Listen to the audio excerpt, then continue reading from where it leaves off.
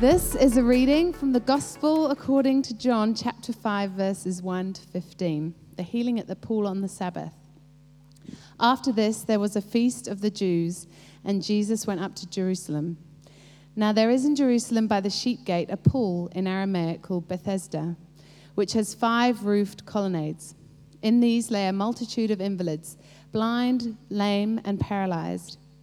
One man was there who had been an invalid for 38 years.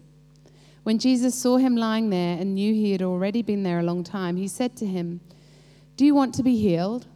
The sick man answered him, "Sir, I have no one to put me into the pool when the water is stirred up. And while I'm going down another steps down before me." Jesus said to him, "Get up, take your bed and walk."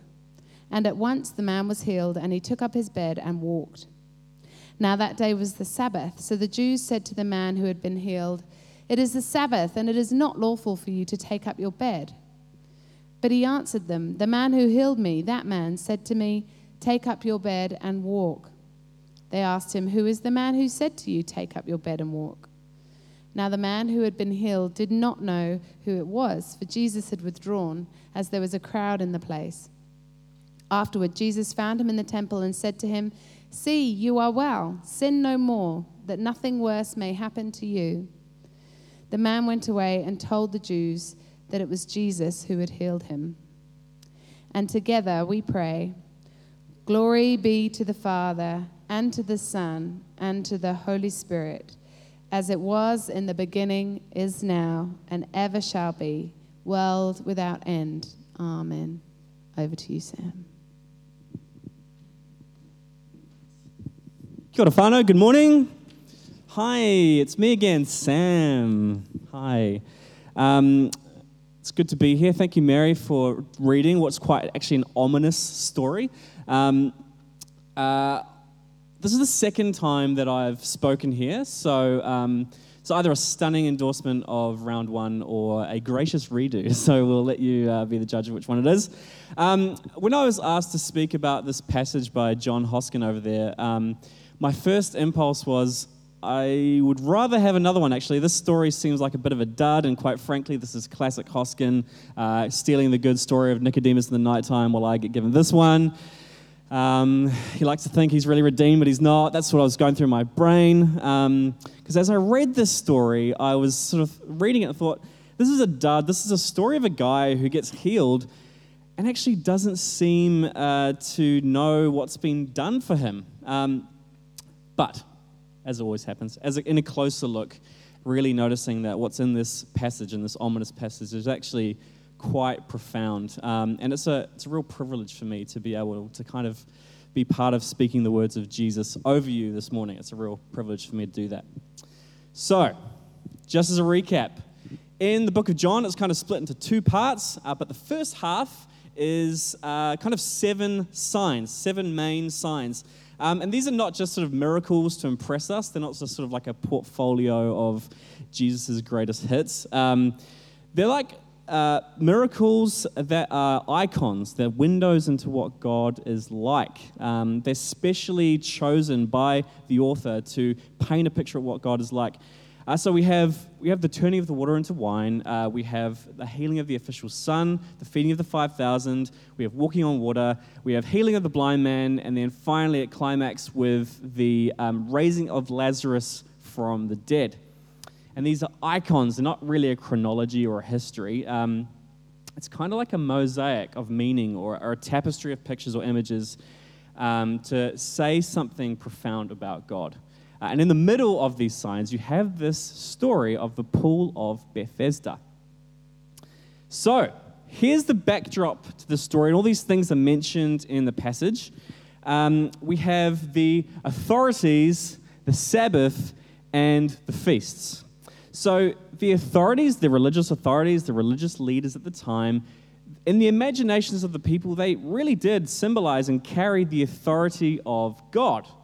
They sort of are the ones that kind of kept everything in check and made sure people knew what was true. You also had the Sabbath, which was kind of like the marker for living under God's authority and living by God's time. So that was that was really, really important in sort of showing that people did that. This is not a small deal. And then we also have the feast, and that's mentioned at the beginning of the passage. And these were celebrations of hope, not just celebrating what's gone before, but also celebrating in hope that, yes, God's acted in the past, but one day he will act finally to bring true freedom for everybody. So these were like looking backwards and looking forwards things. So these are all in the passage to kind of give us a bit of a heads up that these things are happening. And these things were serious. They commanded the attention. They structured the imagination of people. This was serious stuff, so much so that when God was in the midst and the embodied version of God's authority and God's rest and God's celebration and hope was in their midst, they couldn't see it because it was not what they expected. The very thing that all these things were pointing to, and they couldn't see it. What we also have in this passage is a little bit of a superstitious thing as well. So we have the pool. Now this is more of a pagan thing. The belief was, what actually used to happen was the waters would get stirred up. And the belief was that an angel was doing that, and if you got into the water first, you'd be healed of your ailment. So this is what they all believed. Now, scholars sort of have a discussion around maybe when the water was stirred up, maybe minerals were released or something like that. But the idea was actually this place was full of people hoping to be well. They were desperate to be well. This place was teeming with people. And then it's also in this backdrop that Jesus shows up. The actual healing of God in embodied form shows up at this place. So you got all these things that are kind of straining towards the proper thing, and no one knows that he's in the midst. It's quite amazing. And then we meet our friend who's had this ailment for 38 years, claiming that no one could help him in, but also interestingly, seemingly not doing anything different. It's kind of like his life is in limbo. And there's a certain sense from the text that he's accepted his lot. 38 years is a little bit longer than I've been alive. So as I read that, I'm thinking this is quite tragic that he's wasted life by sitting by this pool hoping to be well, not trying to change anything. There's a sense that he's probably known for being that guy by the pool, hoping to get well for 38 years. And Jesus kind of hints near the end of the passage that this sin is perhaps, this ailment is perhaps a result of sin. So the fact that he chooses him to be healed is quite interesting in itself. So out of all these people, Jesus looks at this guy who's been there for 38 years, just kind of resigned to his fate. He's sitting there, and it's possibly a result of sin, and he picks him out of everyone that's wanting to be well to heal him. And he asks him the question, I think, as a reasonable question, based on all of this, do you want to be well? And the guy doesn't say yes. He just explains to Jesus all the reasons why he can't get well. He's sort of accepted that nothing will ever change. He's stuck. And so Jesus just says, get up and take your bed and walk. And he does. And at this point, Jesus kind of vanishes into the crowd. He doesn't see him, so the guy just walks out. And later, when Jesus confronts him in the temple, he's like, I see you're well. The guy doesn't say thank you. He doesn't fall down and praise. He doesn't send out a hashtag or, give him a shout out, anything like that. There's no sense of thanks about what's gone on. He just kind of moves on with his life. It's kind of disturbing, actually. And then near the end of the passage, he goes and tells on Jesus. So this is a guy whose life has been totally transformed, and he doesn't get it. He kind of just goes back to what he's always known, the authorities, the Sabbath, the feasts, the pool, the system he's built up to try and meet his need himself. He goes back to that as that's his only hope. It's quite interesting. But his life has been totally transformed. His suffering is over.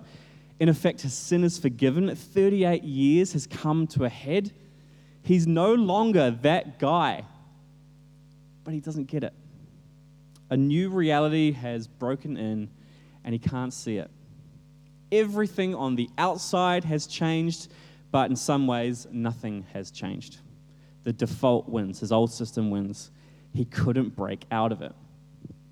he's still looking to what he's always known, these big things in his imagination, the rules, the system, the idea that hope is somewhere out there for me. So it's like getting a ticket to a free lunch and then thinking like, actually, I quite like the ticket. The font's quite nice. I think I'll just stick with this. Thanks very much. And so the story, it ends on a cliffhanger. We never hear if he believes and has his eyes opened. It's ominous. It's ambiguous. It's a question mark. It's an uncomfortable silence. But it's also a gap for us as the reader. The reader, I think, is invited to ask, is this me as well? Am I missing a new reality? Am I stuck? And as I've sat with this open end in this story, this discomfort and quite frankly, a little bit of disappointment in this guy, I'm pointed back to myself. I'm him. I think we are him. I think Jesus is still asking all of us, do you want to be healed? Do you want to be healed? Now, it may come as a surprise to you based on what can only be described as my somewhat angelic disposition. But I was quite an impulsive child. I'm what child psychologists can refer to as a loose unit. I'm the reason that my mother colors her hair. I'm an oldest child, and what happens with oldest children is more than all the other siblings, we internalize the rules, but the research shows that can go one of two ways. That can mean that you become a stickler for the rules, you become very black and white and often pulling your siblings into line because you know the rules really well, or you can internalize these rules, know them really well, they become part of you as well, but then you defiantly rebel. And I sort of firmly head into category 2, column B, Camp 2, you might say. I sort of realized early on that behaving myself was not something that I could commit to long term. So I decided that I would self-actualize in another way, so by perhaps becoming memorable. So if I couldn't be good, then at least I wouldn't be boring, right? That's the philosophy that every parent longs to hear from their child. I remember one day, actually at the age of 6 or 7, Dad drops me off at school, and as his car's driving away, I just flip him the bird. I just flip him the bird down the street. That's the first time and the last time you ever see that in church. If you want to do your Instagram pic, do it now. So I'm standing there just like, Dad, whatever. I'm flipping the bird at him. And then to my horror, the brake lights go on. And my terrified little face realizes what's happening. And my dad reverses slowly down the road. In cinematic effect, I have to say, as well. I knew what he was doing. The window rolls down. I'm like shaking at this point. And he's like, what'd you do that for, Sam? And I was like, I don't know. And he's like, you having a bad day? And I was like, yeah, I'm having a bad day. And he says the worst words that a parent can say to a child. We'll talk about this when I get home. Perfect.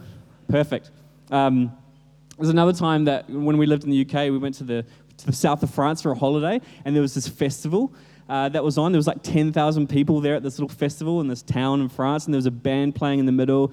Everyone was having fun. We were all dancing around. They'd given everyone confetti to throw on each other, and it was like, wow, this is really fun. And so we're doing it, and I thought, this isn't fun enough. So I scooped up all the confetti I could find into a big bag, and I walked over to the band and saw the keyboardist. And I thought, I'm going to throw all the confetti on the keyboardist and his keyboard. So I did. And then the whole festival went dark, and the band shut down, the lights went out. They had to pour water over this keyboard to try and get the things out of the keys. It was awful. And I was getting screamed at in French, which is the most terrifying thing to experience, by the way. I wouldn't suggest it, as my parents sort of socially distanced themselves from me. It was really scary, and I thought at the time, this would be funny. But my pièce de résistance, see, I did learn some French that night. My masterpiece, my magnum opus, if you will, was one time when I faked an abduction. I know. Don't look at me like I don't know. I know. My own abduction, actually, at the age of 16-ish. my poor parents. I planted myself outside of Countdown in Mairangi Bay, and two of my friends jumped out of a car dressed in suits and stuffed me into a boot, and we drove out of the Countdown car park while all these drivers were hooting and following us out of the car park. The whole thing ended by 6 police cars chasing us down Constellation Drive on the shore into a Caltex. This is a picture I took at the time, which shows I found the whole thing very funny, only to find out that it was 5 minutes before they were going to send out a helicopter to look for us. It was hilarious. And I did think at the time, this is going to make a great sermon illustration. So, I tell you all these stories to paint a picture because I was acting out, actually, of a belief about myself, which further reinforced a belief about myself. And this belief was that I was not lovable. I saw myself in a certain way, sort of in shame. This idea that I couldn't be good, that I was bad, that I was hard to love, that I was tiresome or a defect, that God maybe loved me theologically, but I don't think he liked me. And everyone, including God, took me with maybe an eye roll. Maybe I was a pity friend. And I still carry that default, that core belief that I'm unlovable. And so God needs to speak to kid Sam that grew up to be adult Sam believing the same things. So this is where I spill my guts. As an adult, I still carry this default of, I guess, being a disappointment or an embarrassment to the people around me, that I am someone to tolerate, that when people look at me, they look at my screw-ups. I have a belief that maybe unconditional love is not actually for someone like me, so I fall back on other things, maybe a second best, like if I can't be loved, then maybe I can be admired. And so you become good at things that put you on stage, like playing music or public speaking and the expounding of ideas, because if you think, if I can be admired, then maybe that's almost as good as being loved. And so as I sat with this story in John 5, and I looked at this guy clinging to his systems of hope and not being able to see that a new reality had broken in his life, I realized that I am this guy. I'm stuck. I've had a new identity given to me, but I throw myself back on myself to save myself in survival. And I think Jesus is still asking me, Sam, do you want to be healed? Do you want to be healed? And I feel like there are a few people that can relate to the things I'm saying, and this can be tied up to theology as well, and it can become what I can refer to as the toxic gospel, when it goes a little bit something like this. We all have wounding experiences growing up, whether just because you're a kid putting things together in the wrong way, or you have traumatic experiences or something with a parent not doing things properly, that at the core of our being, pretty much all of us are a little bit alone, hurt, and scared. We feel alone, hurt, and scared. And sometimes in church growing up, we might mishear things, or maybe some theologically dodgy things happen, and we get this message that God has separated himself from me. And that's the start of the toxic gospel. And so God separated himself from me, and we're meaning-making machines.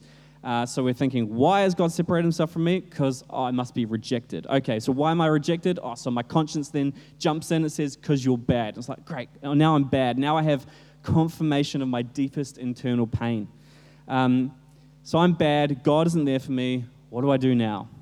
Well, I guess I acknowledge, confess, repent, jump through the hoops, transfer myself from the out basket to the in basket.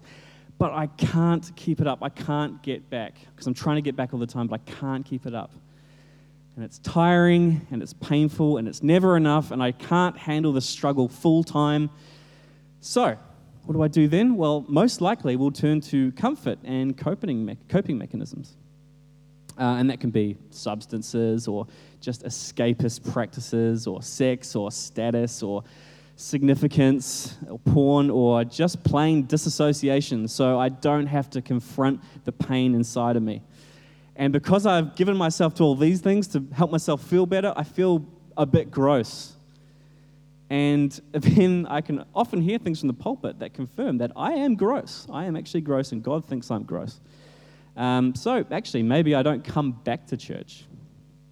I look elsewhere to try and find the answers to my deep internal pain. So I look to culture, and culture constantly tells me to hustle, to build a brand, to keep on the grind, man. Or what Snap Fitness on my Instagram told me this week, to be fearless, be your own hero.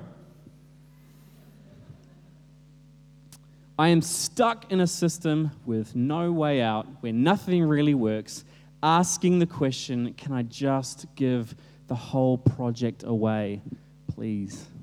I've had enough. But remember, this story is a sign, it's a window, it's an icon, it's a picture of who God is. And it's picked especially out of thousands of other stories to say something about God. And what do we see in this story?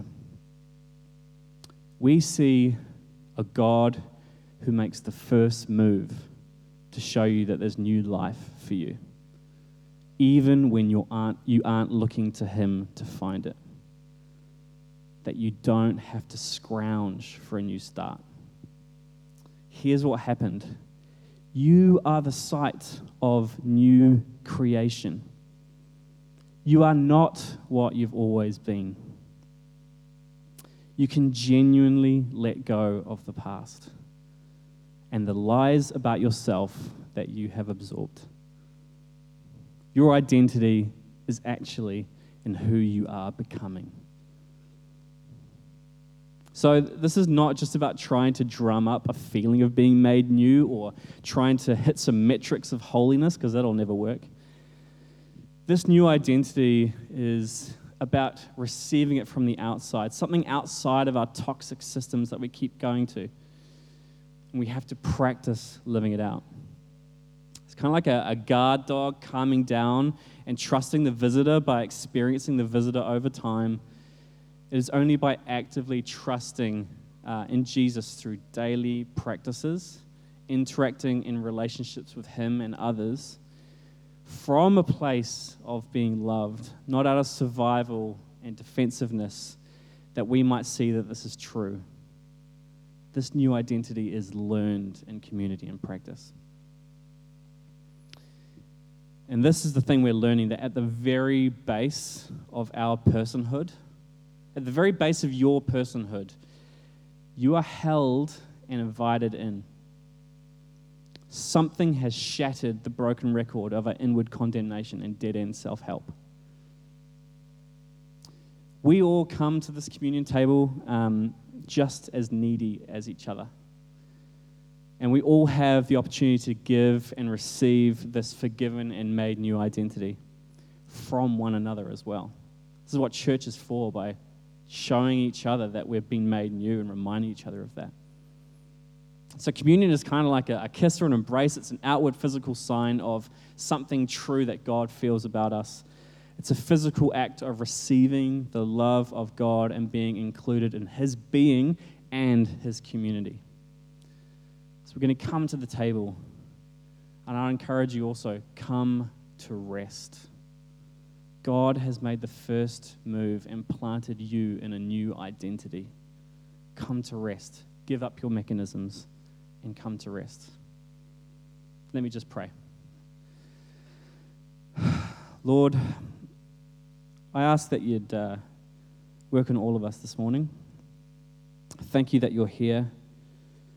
We just say, come, Holy Spirit, and impress on us your truth of how you feel about us.